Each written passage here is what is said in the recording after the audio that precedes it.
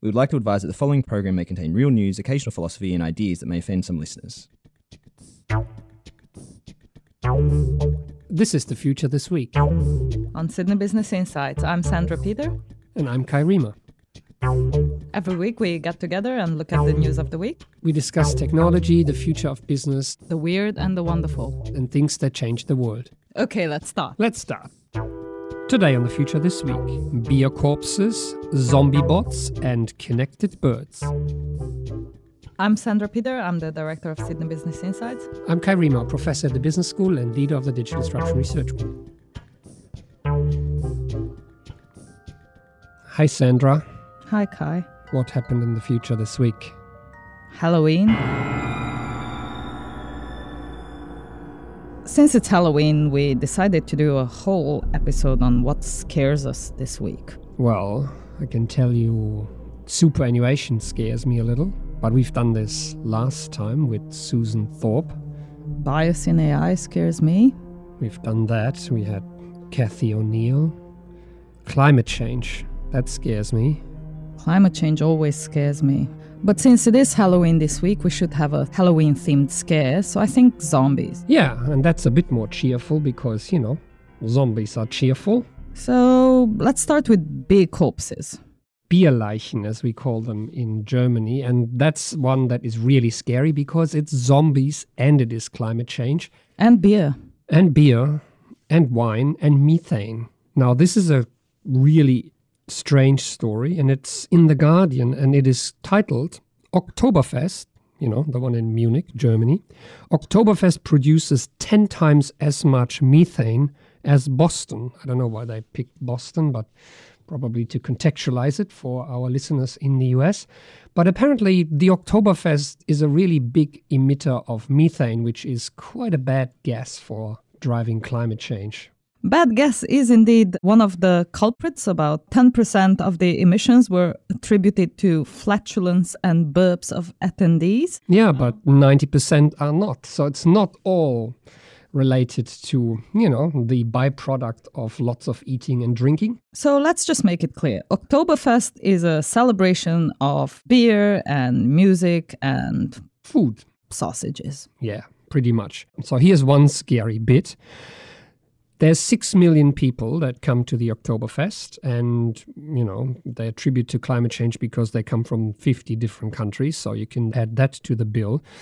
But they drink 7 million liters of beer, 100,000 liters of wine. They eat 500,000 chickens and 250,000 sausages. So that's a lot of flatulence and burping right there. But also a lot of methane emissions due to gas grills and heating appliances and all sorts of other appliances used to prepare the chickens and the sausages and everything that goes with them. So why is this scary other than the beer corpses that the event produces? It points to the fact that the way in which we account for contributors to climate change is fairly patchy and crude. So the researchers basically say that things like the Oktoberfest, large-scale festivals that attracts many, many people, will have to be added as a significant contributor to the climate bill of a region or a country when it comes to calculating whether a country, for example, meets the targets of the climate agreement. So the study that we'll include in the show notes that was published in the Atmospheric Chemistry and Physics journal concluded that the release of gases at these sort of major festivals are actually high enough to be considered greenhouse gas sources in emissions inventories. And because all of the decisions we make about the emissions are based on data, this would have to be accounted for all over the world, not just for Oktoberfest. Yeah, and the scary bit is, of course, not just the beer corpses, but also the fact that light-hearted spectacles and festivals like the Oktoberfest are now in the bad books as well, which is a little bit sad. But continuing on from our beer corpses, zombies theme, we want to talk about zombie robots. So robots that are being hacked to be controlled by malicious people to do things that their owners didn't want the little cute home robots to do. So we finally found scary robots. So this story comes from Vice. It's titled High-Tech Japanese Hotel Finds Out Its Service Robots Are Easily Hackable. So a security researcher who is with a group called HASH found out that in the Japanese Henna hotel chain, which prides itself to have these little cute assistance robots in their rooms, can easily be hacked by someone who knows roughly what they're doing. It's not too hard, he explained, by way of installing on the robots so-called unsigned apps that can then provide access to the microphone or the cameras of these robots that are in these guest rooms to be used for spying on the guests' activities, which is quite scary. So let's make it clear, these little robots have become an attraction. If you go to Tokyo, to any of the fancy high-tech hotels, you'll see one of these really entertaining, interactive, efficient little things that is trying to make your stay a bit more futuristic, but also a bit more fun. But the security of these things is often not something that we first think of. But given that these robots do have a lot of sensors built in them, it's not just that they can become spooky zombies and not do the things that you want them to do, but also they can spy on you. They can collect data, they can collect video, audio, or indeed connect to other devices in the room that a malicious hacker might want to do. So before we look at the bigger picture here, which is security and IoT, which is becoming a real big problem in the IT world and indeed invades our homes as we take these devices into our houses, let's take a quick look at how this story evolved. So Gizmodo first reported on this and had an interview with security engineer Lance R. Vick, who discovered this problem. And he calls himself an ethical hacker. So what he did is he did the right thing. He notified the hotel chain and also he notified the vendor of the robots and gave them 90 days to basically do something about the security flaw, to report back to him and all of this. Unfortunately, he heard zilch in those 90 days, and so he decided to go public with this. And this is then how this story came about. But it points to a really bigger problem. And so Lance Vick points out that this is only an example of a problem that is emerging, whereby a lot of connected devices such as air conditioners, thermostats, smart TVs, intelligent assistants such as Siri and Alexa can potentially be hacked if their security isn't up to scratch. Security cameras themselves, ironically, can be turned against people, and there's a lot of cases where cheap security cameras that are connected come with very little security features and often very easily guessable standard passwords that have never been changed. And those pose real risks that can then be used to not only hack into these devices, but also hack into the entire network that these devices are connected to. And while this is creepy and spooky and very much in line with our Halloween theme when it comes to the personal home, it of course poses real challenges when we're talking corporate environments where these devices then allow entry to the corporate network. Remember our fish tank story from last year? We spoke about this in one of our episodes, an Ocean's 11 type heist where... Oh yeah, where someone actually broke into a casino virtually via the thermometer in the fish tank. In the fish tank in the lobby of the casino. And this resulted in high rollers having their personal data exposed. But given that we are talking about zombies, we have to bring back my friend Kayla, the children's doll with the golden hair who answers kids' questions and is ever so delightful. And turns out it was an illegal espionage apparatus, as labeled by Germany's Federal Network Agency. Yeah, a little doll that you place in your child's cot that had its camera and microphone compromised and could be used to spy on your children. And of course, my friend Kayla isn't the only doll that's got various types of sensors or that are Wi-Fi enabled. Most of the little droids from the Star Wars movies are actually internet enabled.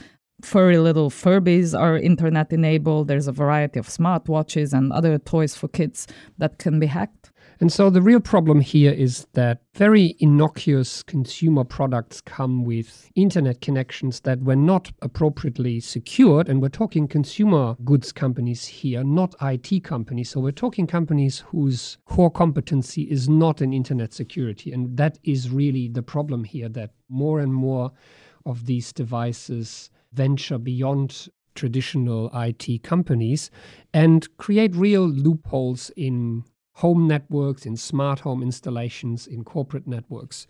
But it's not just those devices. We had a story about cars that can be remotely hacked and remote controlled. Remember the Jeep Cherokees? You own a Jeep, Sandra, no? Yep. And I have not sold it after the hack. Is it still in the garage or has someone driven it out of there remotely? I'll check today when I get home. And then there is also, how do we put this? Because this is a professional podcast. Adult wearables. Adult wearables, adult entertainment toys and products that are internet enabled. And the emerging class for these devices is teledildonics, apparently. And back to Germany, a German enthusiast, should we say, has mapped for all of Berlin the existence of non-secured such devices and where they are located in the city, and poses real security and, of course, privacy risks. One of the more interesting trends that we've actually come across, and this is out of the Security Analyst Summit in 2019, and again, security researchers who are at Kaspersky Labs Global Research and Analysis Team. The acronym is GREAT. Great. Great. Should be scary, the acronym. They can do better. Or creepy. But they had a great trend to discuss around hacking IoT devices, because the two of us always assumed that you would hack these either basically to spy or to cause chaos in the home just for fun. Yeah, but turns out you could actually have them programmed to click on ads and drive ad revenue for hackers. So these can be really low bandwidth and low power devices, but they all have a unique IP address. So you could use that to basically fool advertising networks into thinking these are some people clicking on these ads and then drive revenue for the hackers. So you monetize people's thermostats and security cameras that are internet connected. So that's an interesting one. The other one, of course, is extortion, where you block devices that are really important to a corporation. For example, you deactivate the elevator. Or the air conditioning. Well, transmit so and so many Bitcoins to this address to have your elevators working. Speaking of Bitcoin, some devices with computer power can be hijacked by botnets to then start mining Bitcoins, or botnets turning these devices into zombies, as they're called, can be used to partake in concerted denial of service attacks, where you basically create an army of zombies that you then literally use to attack targets such as corporate networks to try and overwhelm them and therefore deactivate them. So how big is this problem, we asked? So Kaspersky has found that the number of attacks on IoT devices has increased sevenfold from 2018 to 2019 to more than 100 million attacks in 2019. And that makes it a really big problem. For quite a while now, it has been argued that this is coming. In fact, pretty much 2 years ago, we mentioned the Internet of Creepy Things, and we reported on a few such devices that were emerging as a potential threat. But 2019 seems to be the year when this has turned into a measurable threat.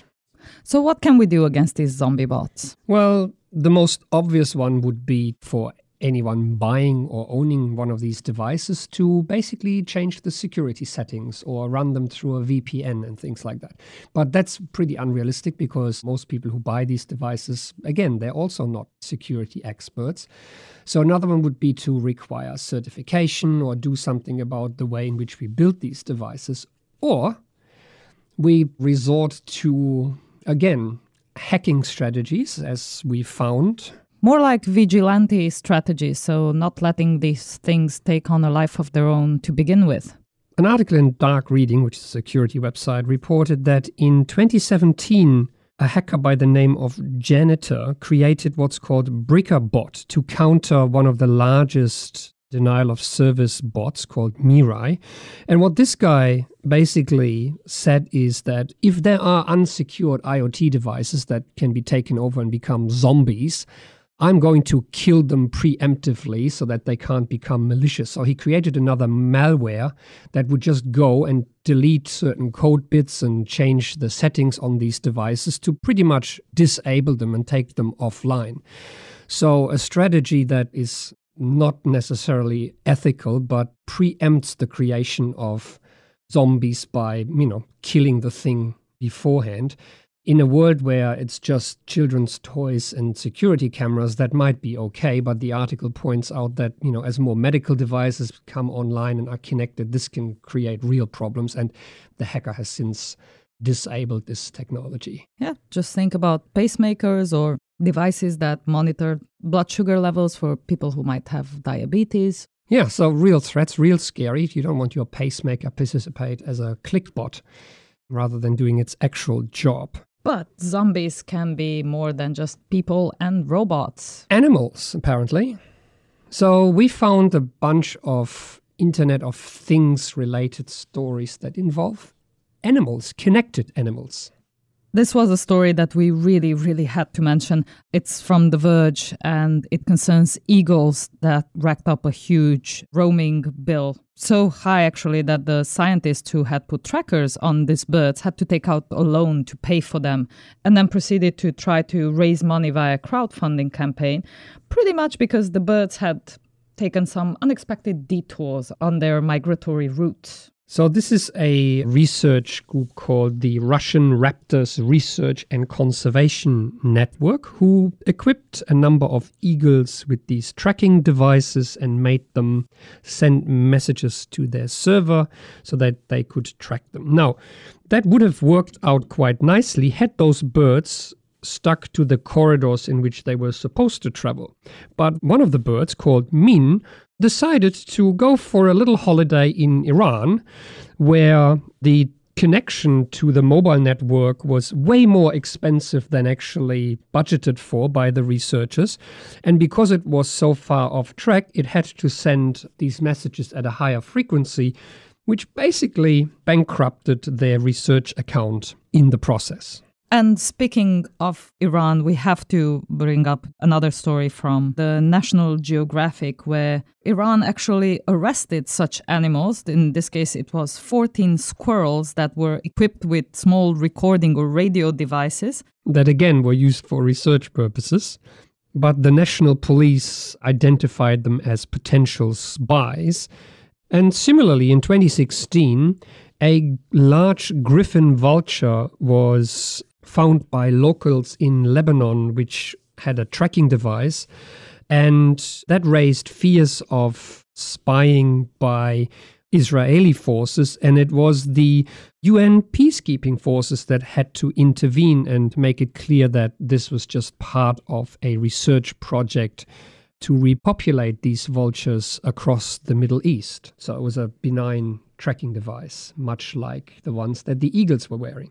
And so we thought we'd go all in with the connected zombie animals. Yep. Now the story reported in the National Geographic in 2014. This is when Russia took over Crimea and infiltrated the Ukrainian military unit. They found combat dolphins. These were animals that were used to find underwater mines or trying to block intruders from entering certain areas. And those dolphins are a real thing. The National Geographic also reports that the US Navy, since the 1960s, has trained dolphins to participate in military activity, in particular because their sensors are so well equipped for locating such sea mines. And we will have to include the picture in the show notes. The article has a picture of K-Dog, a bottlenose dolphin that just leaps out of the water and has what appears to be a camera strapped to its fin. Sorry. And while Sandra tries to Get over the lizards, vultures, dolphins, squirrels, and other animals being accused of spying. We will leave you with a slightly scary community announcement for science. Yeah, we're a university-based podcast, so here's our scientific bit of the day. The startup Augie, which is a health startup looking into probiotics, is asking you to give a shit for science. Yep, people.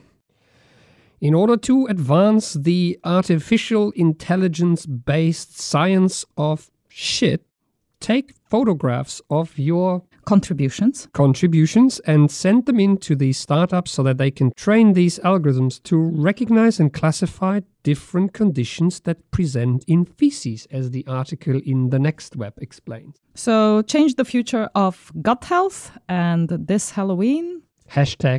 #give a shit. And that is literally all we have time for. People, pay attention out there. It is a scary world of connected devices and scary animals, but it's sometimes also a surprisingly kind and interesting world out there. Yes, so before we end, a quick shout out to a fan of the podcast, Mohammed from Sudan. Thank you for the lift last night. Mohammed and all our fans out there, if you do have stories you want us to discuss, be reminded, send them to us and we're happy to give you a shout out. sbi@sydney.edu.au. See you soon. On the future next week. This week? Yes, but next week. On the future this week. Next week. Thanks for listening. Thanks for listening. This was The Future This Week. Made possible by the Sydney Business Insights team and members of the Digital Disruption Research Group. And every week right here with us, our sound editor Megan Wedge, who makes us sound good. And keeps us honest. Our theme music was composed and played live on a set of garden hoses by Lindsay Pollack. You can subscribe to this podcast on iTunes, Stitcher, Spotify, YouTube, SoundCloud, or wherever you get your podcasts. You can follow us online on Flipboard, Twitter, or sbi.sydney.edu.au. If you have any news that you want us to discuss, please send them to sbi@sydney.edu.au.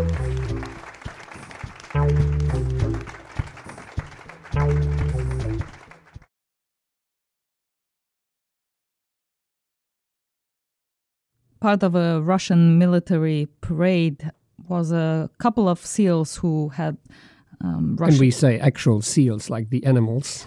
Yep, with berets and holding AK-47 rifles, and there's one with a flag, and bearing flags, and I don't know where to go with this.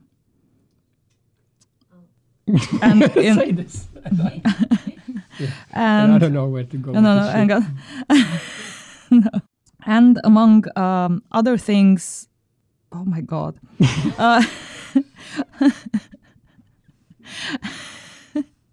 And in an ultimate display of power, they were 100% accurate, hitting a target with rifles or knives.